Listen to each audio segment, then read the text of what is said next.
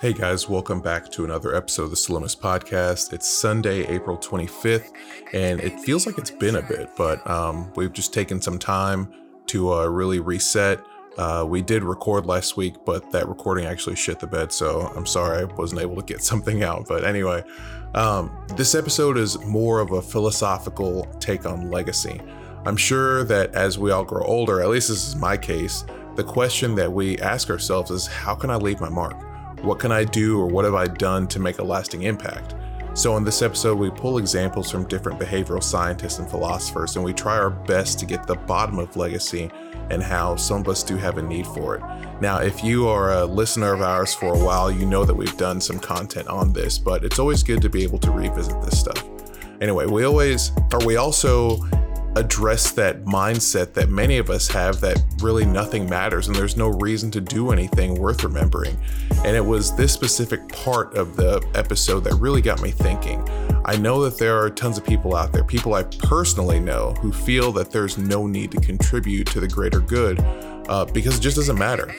And while that does make me kind of sad to hear, it also motivates me to try to be the reason for them to want to do something that could be impactful.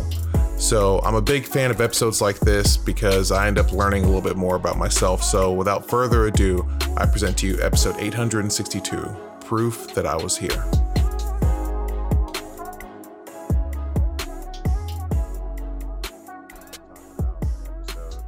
Or more of a theme, and it was Proof I Was Here. So I'm going to leave the floor to you, and I want you to just sort of talk about where that came from, and let's try and make something of it. Well, I kind of went down the pretentious modern philosophy rabbit hole. So I was reading like David Benatar, Schopenhauer, things like that. Camus, Camus. But I was reading, and then amongst a lot of their very seemingly bleak philosophical outlooks, which I don't imbibe in, I take each one of these subjective interpretations of reality, which sociology, I think, tries to do as well. It's not, there's a reason why you can have an undergraduate degree in philosophy and then go get in a master's program for sociology. Mm-hmm. The continuity between the two fields is undeniable. They just bear with them oftentimes different trajectories. So, you and I have these different names like Emil Durkheim and Max Weber and, just any number of sociological theorists. What is really the dividing factor between a sociological theorist, some psychosocial theories, and philosophy? Like, what really is the difference, in your opinion? If you were to just off the cuff, don't think about it too much. Is there not? Is it semantic? Yeah. Okay. Well, and that's really the point that I've come to, and I came to that a long time ago. It's really one of the reasons why I opted not to pursue a PhD in sociology, is because my gas tank was running low. Like I was very much geared up on this in-depth, like meta analysis of reality and social interactions and subjective interpretations of shit. And then I got to this impasse, and I don't know when it happened. Sometime during graduate school, I was just like, at a certain point, all of these fields seemingly converge on the same thing, which amounts to, and again, like people have to fight and ascribe themselves frameworks in order to give their lives meaning. But devoid of that, the more you strip things down, like things like language. Sure. Language is one of the greatest examples because it's just sounds. They're just vocalizations. They're subjective. There's several different ones. Even within different languages, there are regional dialects that that carry with them a whole set of, you know, meanings that shape reality and how we interpret things. But when I'm going down this fucking rabbit hole, right? Reading all of these very pessimistic, I guess you would say, kind of outlooks on the human condition and reality, and what is ethical, what's unethical, blah blah blah blah blah. And I ran across, and I forget who it was at this point now, because like I said, it's kind of like YouTube. You know how like you'll click on one video and then it'll have suggested videos, and then before you know it, you're like your 70 mic is cracking up. What the fuck? Is it cracking? Yeah, it was. It was doing a weird sound, but it's fine now. Okay. Like, you know how sit in a still position.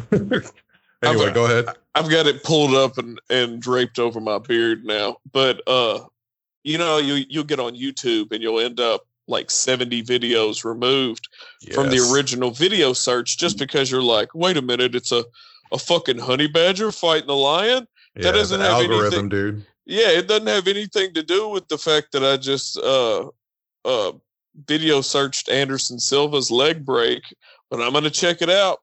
Well, that's kind of what happened with me looking into all this modern philosophical theory, and the idea of the main continuous thematic element that I seem to have, I guess, identified, at least for me, through my own subjective interpretation. So in essence, I'm trying to distill all of these other elements into a more concise, or I don't even want to give it this self-aggrandizing term as more concise, more rudimentary element. Mm-hmm. And that's the human condition and our driving force, and how we relate to all the stimuli around us in any kind of higher level of thinking. Anything short of just biological imperatives, which it's arguable that even higher thinking is just a few steps removed from biological imperatives, is proof that I exist. But if you look at proof that I exist as it pertains to an organism can be ascribed to a paramecium or an amoeba or a euglena, like any kind of protozoan, like very simple life forms on this planet. The driving force behind them is considered reproductive, right? Okay. But reproduction is essentially proof that you existed in and of itself. It's not an arbitrary thing as far as life is concerned, but it still is an active representation that you've made your mark. There's some deep-seated biological imperative that is endemic to all organisms, all reproductive organisms. I don't know if there's any non-reproductive organisms, but all organisms on this planet can be framed up in some terms of leaving proof of one's existence. And with human beings, we've transcended a lot of the elements associated with the biological imperative to necessarily reproduce. So now we have things like we had an episode called Legacy where we talked about. Yeah, that's what I was hoping that you would take us towards. Yeah, and we had that episode talking specifically about legacy. Well, legacy is in and of itself a framework, a kind of dogma to a degree, depending on how you use it. Again, the word legacy is benign, and it has varying levels of potency depending on the person saying it and the intent behind it, and the person hearing it and the subjective interpretation of that. You know what I'm saying? Like, yeah. A legacy can be some active thing where you're like, I need to establish something that's going to continue beyond me, and it be related to, like, mortality, for example, something that continues on past our own corporeal state. But stripped down to the rudiments, the derivation of legacy, feelings of unimportance, wanting to be relevant, in quotation marks, the meaning of life, etc. At the end of the day, we can put whatever Homo sapiens spin on it. It all comes back to the notion of something intrinsic to much of the psychology of the human race. Much of the psychology of the human race. Again, there are people that are, again, when you're looking at philosophy, there are outliers. I didn't ask to exist. That kind of mentality that's associated with it. Proof that I was here. It may be no more or less romantic than like a locust. A swarm of locusts, a drive to reproduce, then die. But us as humans, through our collective hallucinations, subjective interpretation of reality, have romanticized it and personalized each and everything, much in the same way that we, I don't want to say we, but it gets ridiculed, all of these different walking on eggshell-esque pronouns and qualifiers that are associated with individuality. Like, I demand to be seen in this light. You know what I'm saying? Mm-hmm. Well, here's what I think is at the very core of all of that. It's that humans, that our blessing and our curse is our brain. And in that, I think there's this inherent fear of not existing. We all have a fear of dying and being gone. And I think that's where legacy comes from. There's a little bit of fear in there. There's going to be a little bit of pride and all these other things. I think it is a mixture of our greatest strength and our greatest weakness, Like, imagine how free life would be if you weren't worried about whether or not you'd exist, But also, imagine how strong one can be knowing that at some point this is going to be all gone. So you want to do things to leave something behind. So legacy is in my opinion, it's a blessing and curse for us. Well, do you think that there are people, though, that do not carry the weight of worrying about their own mortality, that do at the same time fully intend to leave their mark, so to speak?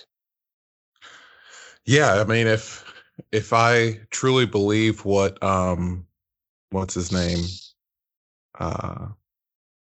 Stan Lee says, he says, he did an interview with Larry King and said that he has no fear of death or no fear of no longer existing. But damn, was he not in every single fucking movie that, played a cameo in every single movie that went out, like every single Marvel movie, he made his mark there. You know what I mean? Right. So maybe it's possible to live in those two things. You can think of someone like Steve Jobs. He said the same thing, that he's not afraid of dying and being gone. But if you saw how the dude lived his life, I mean, he had his mark on everything, Well, but that's the thing is,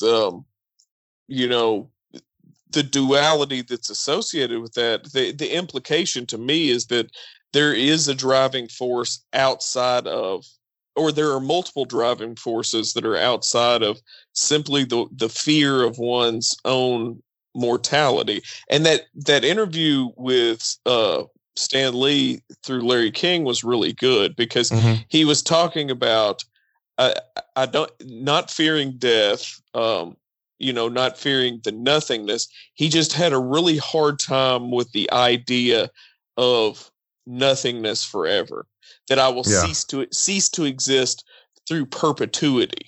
That's unfathomable. And I was like, fucking hell, why is Stan Lee over here dropping this profound knowledge that's making me lightweight have an existential crisis? Because when I sit around and I think about proof that I exist, I can't really think of anything outside of very apish things that are associated with proof that I exist,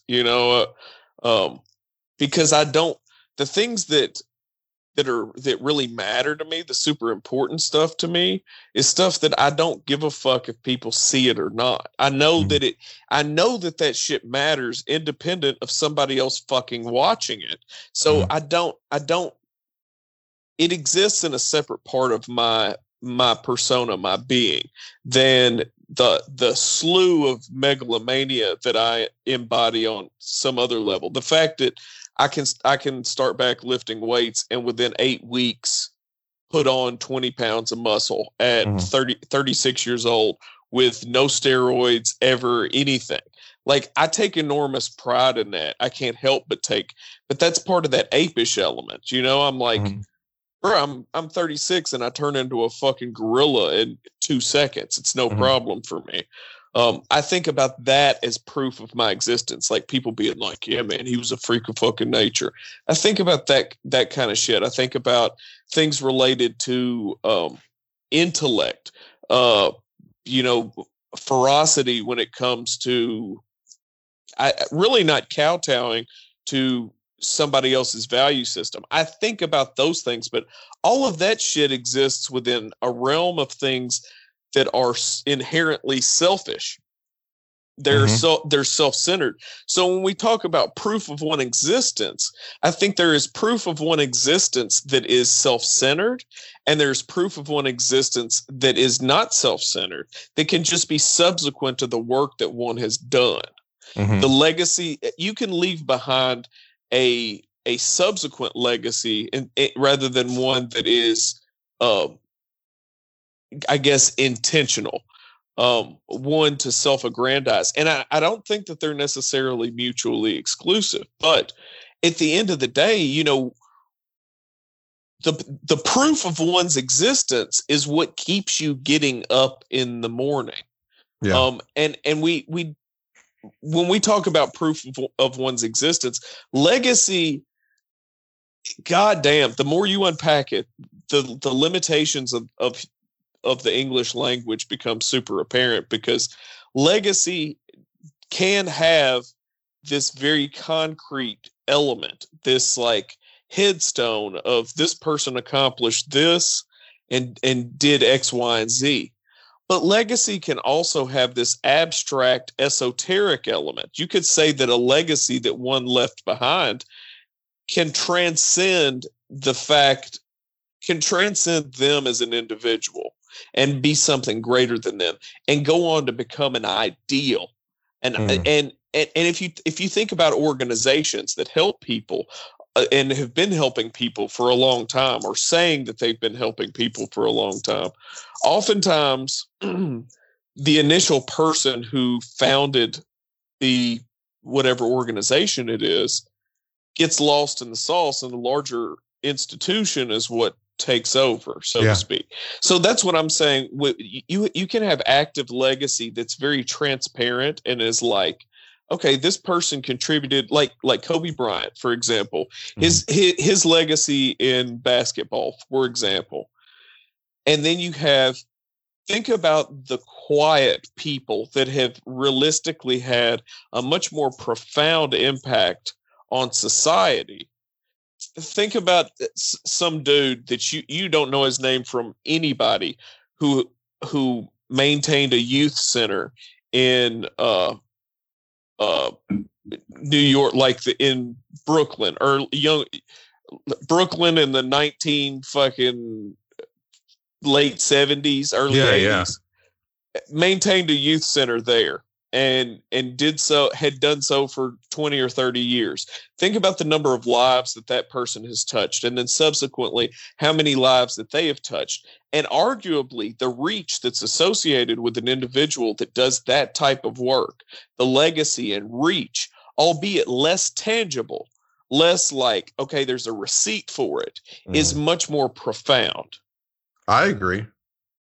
It's just like, if you remember the episode that we had when we were talking about Kobe after his death, we were talking about the legacy, and we were talking about how, there are people that have probably touched more lives, But I guess he's an athlete, and yes, he's done a lot of stuff, but I still think that, I mean, I don't want to sound like a dick, because like I was bummed out about him too, but it's like I held him in a different light than I would some of the people that I would see as heroes, or people that I think have like a real legacy. Do you see what I mean? Right. And I agree with that. But I think it's because it fit my comforts. You know what I'm saying? Like, it was like, oh, I'm going to go and watch Kobe Bryant play. You know what I mean? It was just one of those fun, comfortable things. There you go. There's a receipt. It's an object. Yes. And to me, the two different types of proof that I existed, or legacy, we could call it legacy. That's the thing with words, is that they're highly subjective. They're just tools for us to use and manipulate, and the meaning changes over time. And if something is even peripherally like, oh, okay, that's within the region of usage, then you can go ahead and use it in those terms. But the legacy that one leaves behind can either be one that's tangible and concrete, or it can be one that has some plasticity, or those aren't necessarily mutually exclusive. But one's legacy is still going to be reduced in some ways to, I guess, the difference between matter and energy. So if you have a energy-based legacy, it's what you leave in people. Absolutely. The continuity that's passed from human being to human being, from organism to organism, throughout the environment, versus matter, which what still you leave has for people. Correct. Mm-hmm. Yeah, that's something that we do need to be mindful of. And yeah, there are two kinds of legacies, and we did talk about that in short in the episode, how we said legacy is not, what you leave for people, it's what you leave in people. But I believe that both can exist. People do have a legacy of matter versus one of energy. So, and maybe it's not energy, maybe it's like mindset, maybe it's, I don't know what it is, but I get exactly what you're saying. Yeah, and I tell you what, like, if you take it even a step further, or a step back, actually, to, things like feelings of unimportance, like individuals having this ennui, or just despair, like, I don't matter, my existence doesn't matter. What's the component that is lacking is that drive that's associated with proof of one's existence, or there are, again, and this is, not to discount the fact that people are dealing with things that are linked to neurotransmitter imbalances, hormonal imbalances, that kind of shit. I'm not talking about, diagnosable stuff can still be analyzed in terms of the inner machinations that are associated with it. It doesn't discount that this is out of those folks' control. Yeah. But having the idea in one's head of, subjective lack of importance, it comes with it. The fact that the idea that I don't matter, it works on more than one level. There is the I don't matter because people don't like me, people don't hold me in high regard, blah, blah, blah, which is an objectification of oneself, which falls more into the category of matter, of something tangible. Then there is the ennui, again, of thinking that proof of one's existence, or lack of proof of one's existence, can be intrinsically tied to I guess, what is it? Not nihilism. Nothing matters. Nothing that I do matters. Why would I want to? And then you have people like Benatar, not Mhm. Pat, but David, who and it's worth looking into. It'll probably make you be like, this is fucking cringe philosophy right here. But maintaining that the most humane thing for people to do in the duality for the human mind, we fluctuate between the two poles of boredom and pain. According to Benatar, it's either boredom or pain, and we try and ping pong ourselves and stay within that threshold between those two things. Why do you think we do that? It's homeostasis. Again, it's and us as a species, we're kind of an invasive species. We're all about conquering and going on and doing this. And we could even interject a little bit if Mark was here about the Iceman's inheritance. But, because that varies to differing degrees. But humanity as a species has always reached for something else. And you don't necessarily see the same kind of, like, if you look at manatees, it's not like manatees biologically are programmed to take over the fucking world. I think the way that we proliferated when we were we didn't have teeth or claws or anything really super formidable, was through ingenuity. And that ingenuity has been honed and passed down. And it's, again, endemic to us as a species and magnified in us in a species to move forward, consume, find, figure out, do.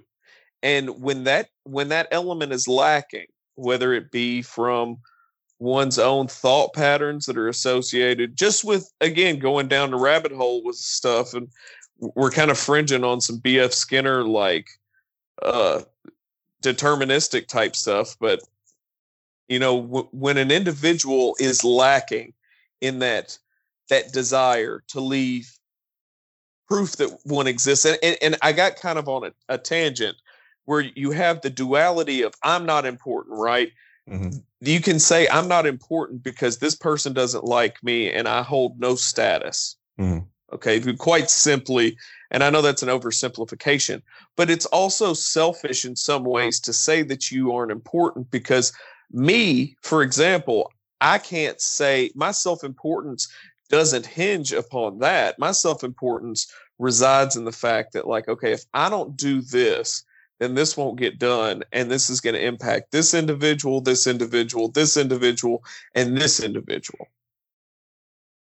So that part of it, saying I'm not important, or the lack of drive associated with proof that I exist, is not, you very much could embody not having a feeling of responsibility to others, to the world around you, a lack of, and you could even bring Durkheim into this and talk about anomie, what it's associated with it, like a state of normlessness. Yeah. Like, my existence doesn't matter. None of this matters. Being so disjointed from things that you feel like that you don't have the personal utility to take up arms and facilitate others or ease the suffering of others is, I will say at the very least, it's a misstep, because if nothing else, if you, even people that have this feeling, and again, not to discount diagnosable psychological woes by any means whatsoever, but to just blanketly assert that you don't matter or you're not important is both on one level, it's a sad thing to feel like, others don't give a shit about you. Absolutely, that's a sad thing, but that's what gets romanticized. Yeah. The other side of that coin, Kalu, is saying you don't matter is a fucking cop-out when it comes to the fact that you are aware, so you can fucking chip in. Yeah. Yeah, that's where I think a lot of people actually reside, honestly. I think that a lot of people get so, and maybe it's just the past year or so, how it's, COVID has kind of wrecked a lot of stuff. There's just, in my opinion, a lot of what I see is this mindset of, man, doesn't matter what I do. Because I think, and again, we've said this in multiple episodes, a lot of things got exposed because of COVID, and people kind of took on this mindset of shit doesn't matter. And when you are in that type of mindset, it's extremely hard to get out of, man. It really is. And to see, and to, at the very least, try to ease the suffering of another person. I don't know what way to sort of get someone out of that. It just seems like you're stuck. Nothing. I'm of the thing. I like to think I'm of the mindset that no one else gives me value but me, but I know I don't live that way. Do you know what I mean? Yeah. Whoa. And sorry. I know what you're doing. But no, I'm just playing. oh, baby. That's the stickiest of the icky. Oh. No. I propose a truce. You shut the fuck up and I don't bust you out for anything. Free steal. That's like mutually assured destruction, bro. Don't say shit about me. Oh, I've got a tear. I've got a tiny tear. Oh, damn it. Well, but part of it is, the only way that we can go about navigating things Damn, dude. I know it's got me tickled in the back of my throat here. The only way that we can go about actively navigating a social environment in a effective and empathetic way is by being very selfish about our feelings at certain points and acknowledging the depths of how sad and how sorry we can feel for ourselves, how angry we can feel, by exploring the darkest recesses of who we are and saying, maybe I'm not as fucking great as I think I am. Maybe I'm not a good person. Maybe the idea of a good person is some bullshit that's been fucking fed to us from the day we were born. Mm. It's by exploring that and coming back from that you're able to be effective in, again, this grand hallucination that we're all participating in. It is absolutely, again, if you think about the number of human beings on this planet and think about how difficult it is for us to, and I know that you and I tend to look at things or be overly analytical about things sometimes, I guess, or some people would say that. Mm-hmm. So we can't speak for the rest of the human race, but if you look at the sheer number of human beings on this planet that are cognizant whatsoever, it's that there are that many realities, right? Mm-hmm. So in order for us to, again, try, we have to make the assumption that we are somewhat like the individuals that we're interacting with in order to transpose the feelings that we've felt into their scenario and be productive, be a facilitator, ease pain, things like that. But one can argue, again, this is all because I it's like watching gore videos, dude. It's worse than YouTube. Yeah. Getting into philosophy for me, like when I start reading philosophy, especially the more like Schopenhauer and I don't really read a lot of Benatar, but Jesus titty fucking Christ. When you read that kind of stuff, it makes you, it brings you to a point where you're like, okay, legit, you're right. Nothing does matter. it's what we make of it. Absolutely. Our specific version of it, and then how far we are willing to extend our discomfort, our pain, to prevent pain or boredom on the behalf of another individual. And I think that there is merit to Benatar talking about the human condition residing somewhere, between pain and boredom. I do think there's merit to that. I think it's wrapped up pretty neatly and handed off to us. But there's one of the things that you had said, or that we have all said in recent or previous episodes, was talking about why we need to recognize that we're simultaneously everything and nothing. That's what I was going to say, I mean? Too. Yeah, I was going to say that same shit. Well, my question for you is this: what's the proof that you were here? What does that look like for you? Well, the proof that I was here, and me looking at it and thinking about it, I oftentimes, and it might be part of my illness, I oftentimes look at myself as something apart from society at large. Like mm-hmm. I tend to have a propensity to look at it that way. I know how much I participate in it and how dependent I am on it.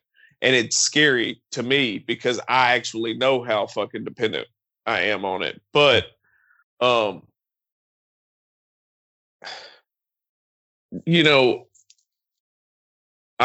honest to God, like, and I keep saying honest to God, like that kind of shit matters coming out of my mouth. But I'm thinking the proof that I exist is ultimately, and I've given it a substantial amount of contemplation. Like, what matters to me? What are my values? What do I want to leave behind?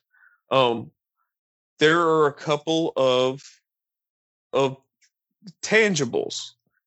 There are tangibles. There are baubles. There are the ceramic cat collections, so to speak, of my mind that I would like to leave behind to the next generation. Like, I romanticize the idea of having a breeding program for like functional working Mastiff breeds, like having that as something that I contribute and have my name on. Mm-hmm. I think about, again, like I said, the idea of, damn, Chris Kilborn, that motherfucker was yoked. He was like 50 years old and he was just yoked for no reason. And he ain't had much, his hairline was fucked up, but like that kind of shit, and acknowledgement of my physical prowess, my intellectual prowess, any of that fucking bauble, self-important, in my opinion, superficial shit, I've got a couple of those, right? Yeah. But when I think about what matters, what makes me feel whole, is the energy element. Yeah. The investments that I've made in people that will never be able to return the favor in any way, shape, form, or fashion. And the ripple effect that shit has on not only them and the people around them, but the people around me and the people that see me and see the way that I conduct myself as a human being. But yet, I do X, Y, and Z. And again, I do move in silence overwhelmingly. Like, motherfuckers have no idea the buck wild shit that I say we because I could never do this by myself. Like, my team is great. I'm very fortunate to work with the individuals that I work with, but people have no fucking clue that just walking in on a Monday, you can have 3 people's lives in your hands just as immediately, 9:00 in the morning. Like, Chris, we need you to do this, this, and this, and everything needs to be done no later than by Tuesday afternoon, and it's Monday. Yeah. So I've got this litany of shit that I have to deal with that I've accepted as normal. And I wonder, like, there are points where I'm like, am I just dealing with the trauma that's associated with it? What's going on? And in reality, no, I think that's what's filling my cup up, is knowing that this battle that I walk into, it is almost it's like me walking into battle. This is my act of valor. Back in the day, people get geed up and go and meet on battlefields. Well, like some days I get up and I'm like, all right, it's time to go to war. Let's go do this shit. So the proof of my existence, ideally, again, the more important part is the impact, the quantifiable impact that I've had on easing the suffering of others and facilitating the success of others, and knowing that nobody knows that I did that shit. Like, for whatever reason, there's some kind of like smug, selfish element. People think it's selfless, but it's not really. Like, I'm such a fucking egomaniac that I'm like, it was me the whole time that was doing all of this shit. You had no idea.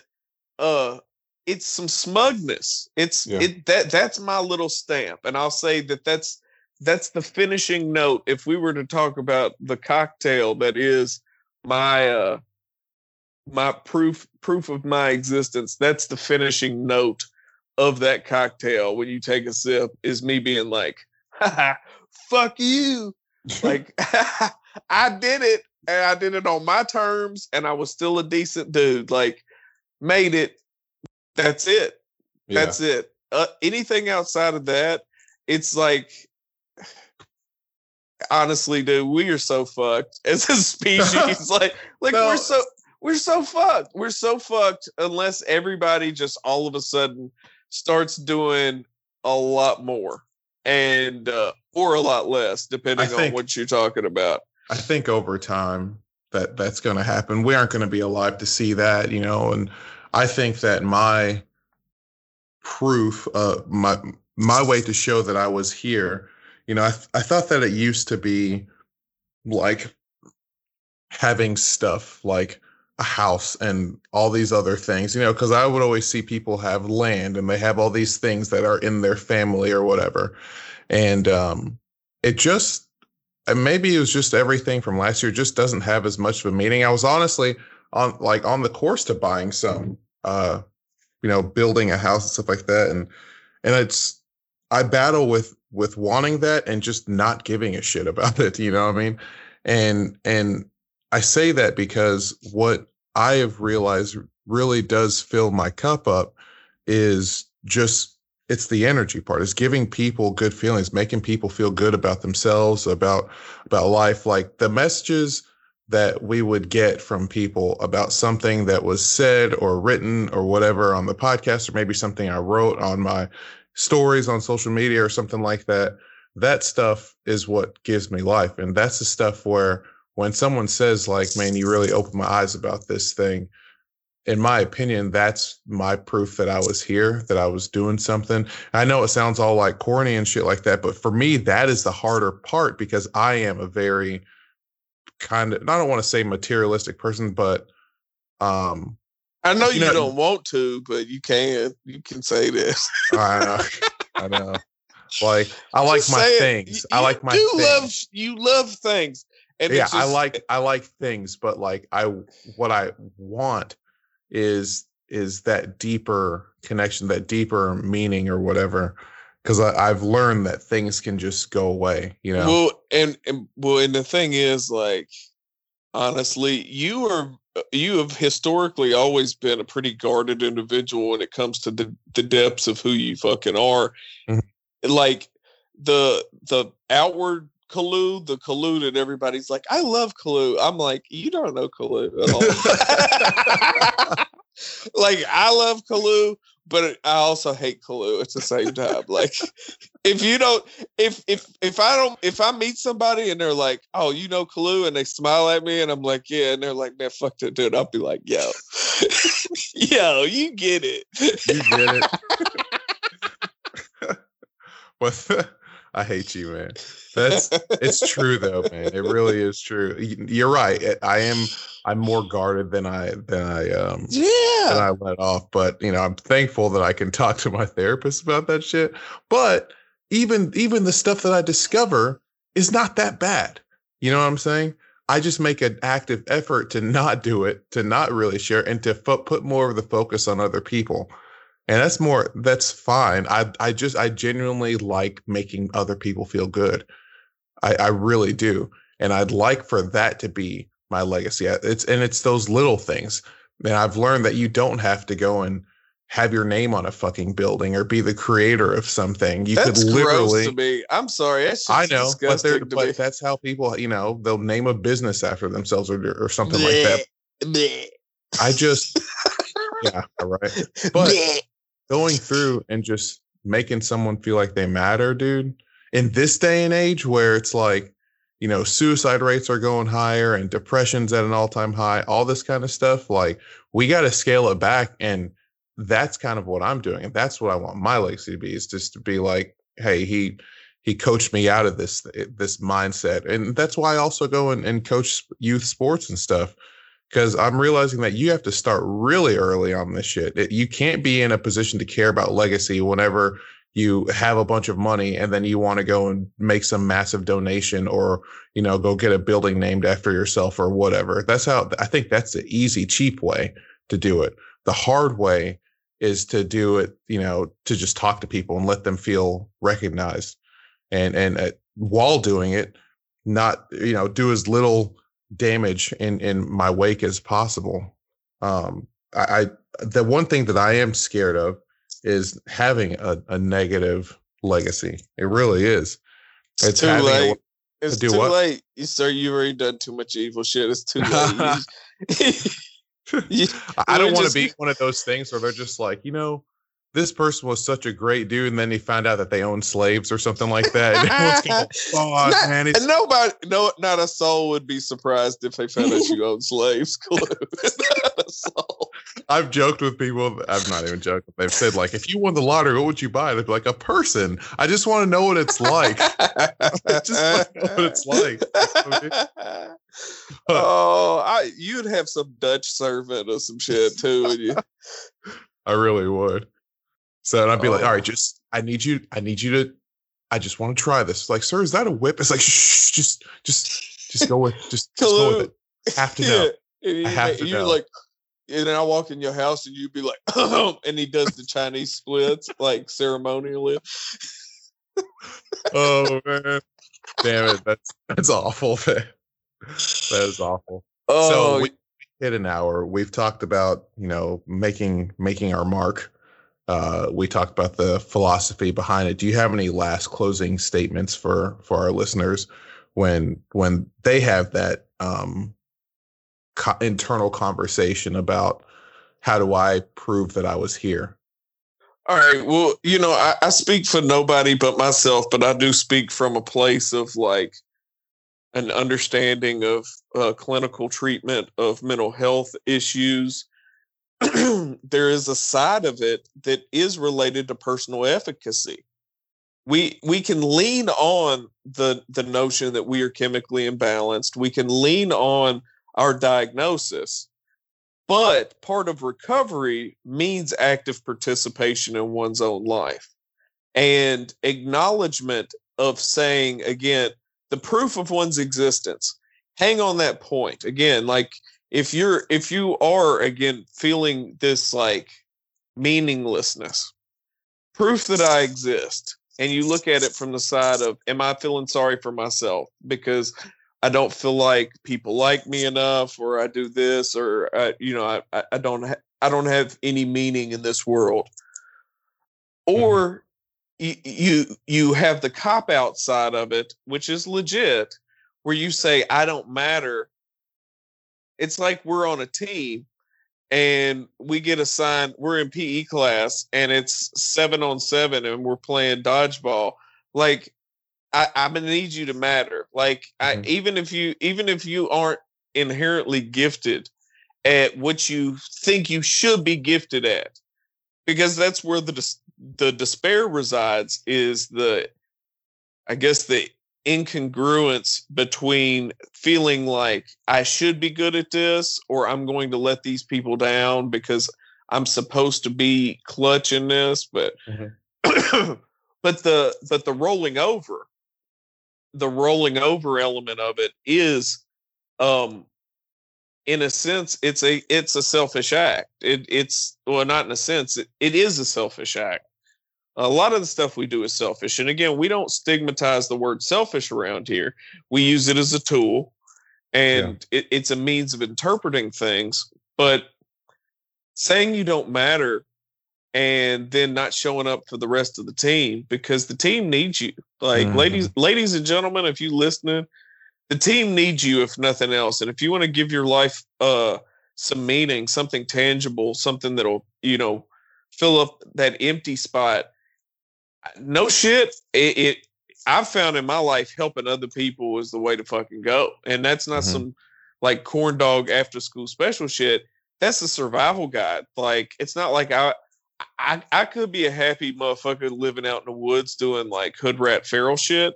But if I'm gonna live in this society that not only do we possibly live in a state between pain and boredom, but we live in a society that seems to understand that and manipulate that and play off of that. So I would say in closing, if you're feeling unimportant, you feel like that you don't matter, or you don't care that there's proof that you exist, there is going to be, there's proof that you exist no matter what. By coming into existence, it's too late. And any way you cut it, you're going to go in a direction. You might as well steer the ship into something positive. Yeah. And I'll say overwhelmingly, like, again, the team needs you. And just, to me, the most beautiful thing, even if you're throwing a middle finger to the universe by being a chaotic good, is moving in silence, doing amazing things for people that fill your cup up, and you keep them to yourself. They're like your rock collection. Like, you might show a motherfucker that understands rocks about your rock collection, but in general, you ain't just gonna have motherfuckers over your house and be like, "Yo, I'm busted out the rock collection." It's the same way with good works and good deeds.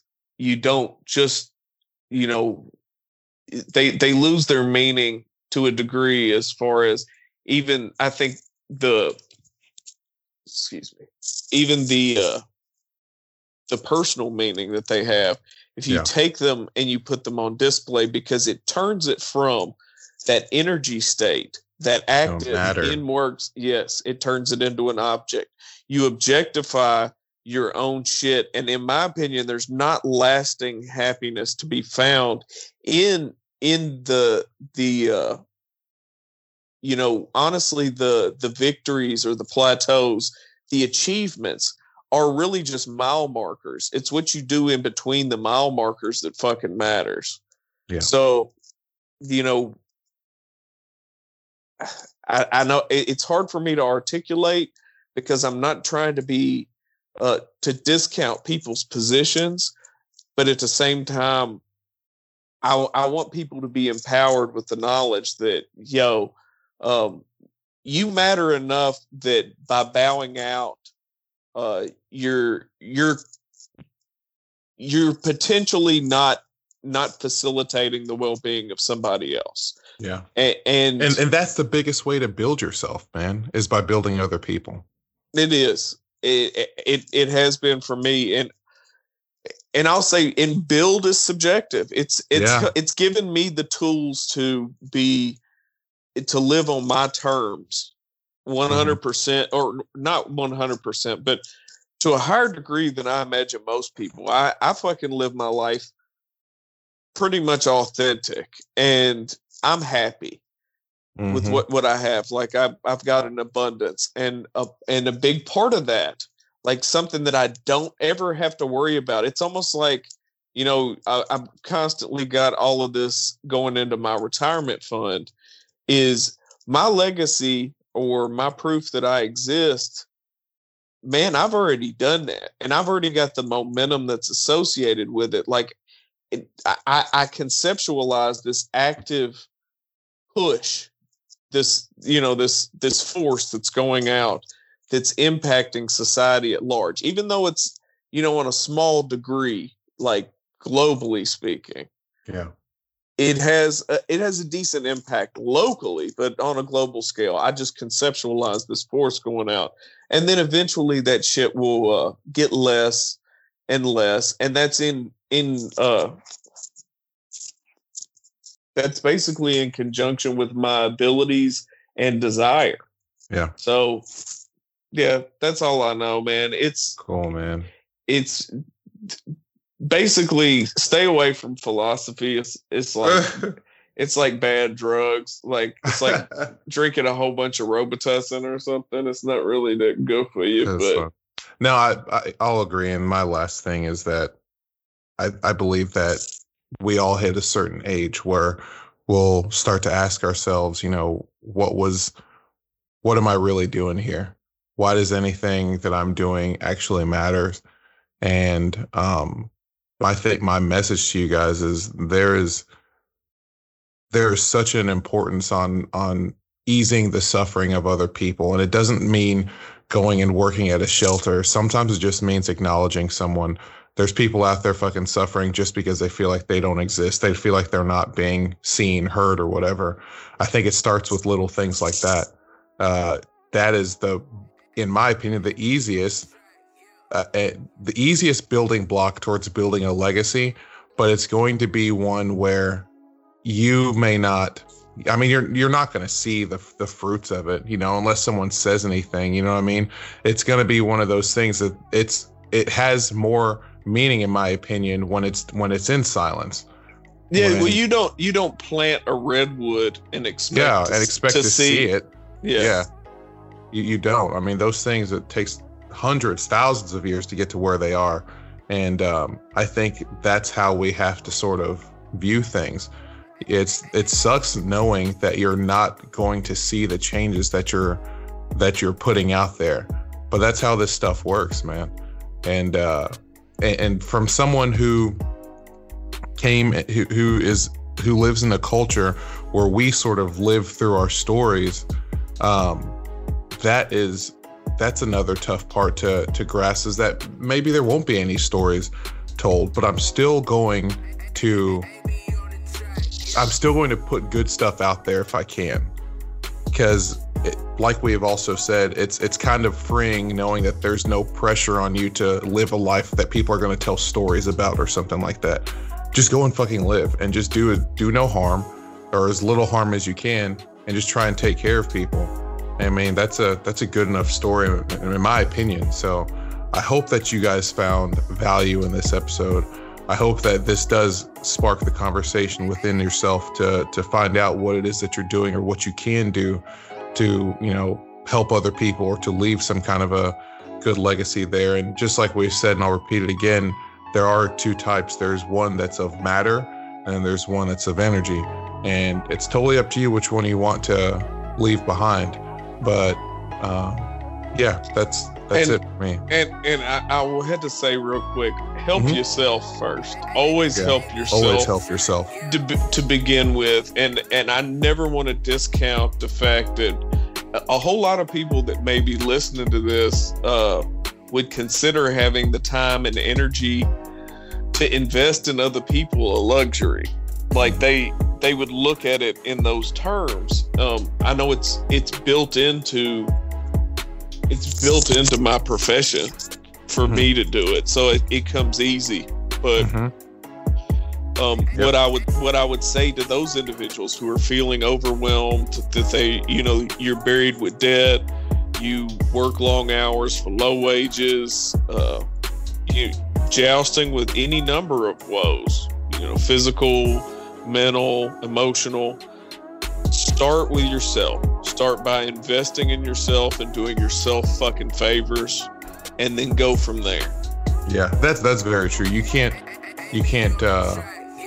fill other people's cups if you got nothing to give, you know? Right. So certainly make sure that you help yourself. So, but don't be full of shit. Don't be a hoe about it. But yeah. Be real about shit. But yeah, take care of yourself. I can spot those Instagram inspiring type people. You know what I'm saying? Oh, they running from their own unhappiness. Shit. Yeah, oh man. Yeah. It's like, damn, that sucks. Anyway, I hope you guys found value in this episode. Nothing matters. The world's going to end. Oh, God. Please take care of yourselves. Take care of each other. Do some dope shit this week. And we are out. Peace.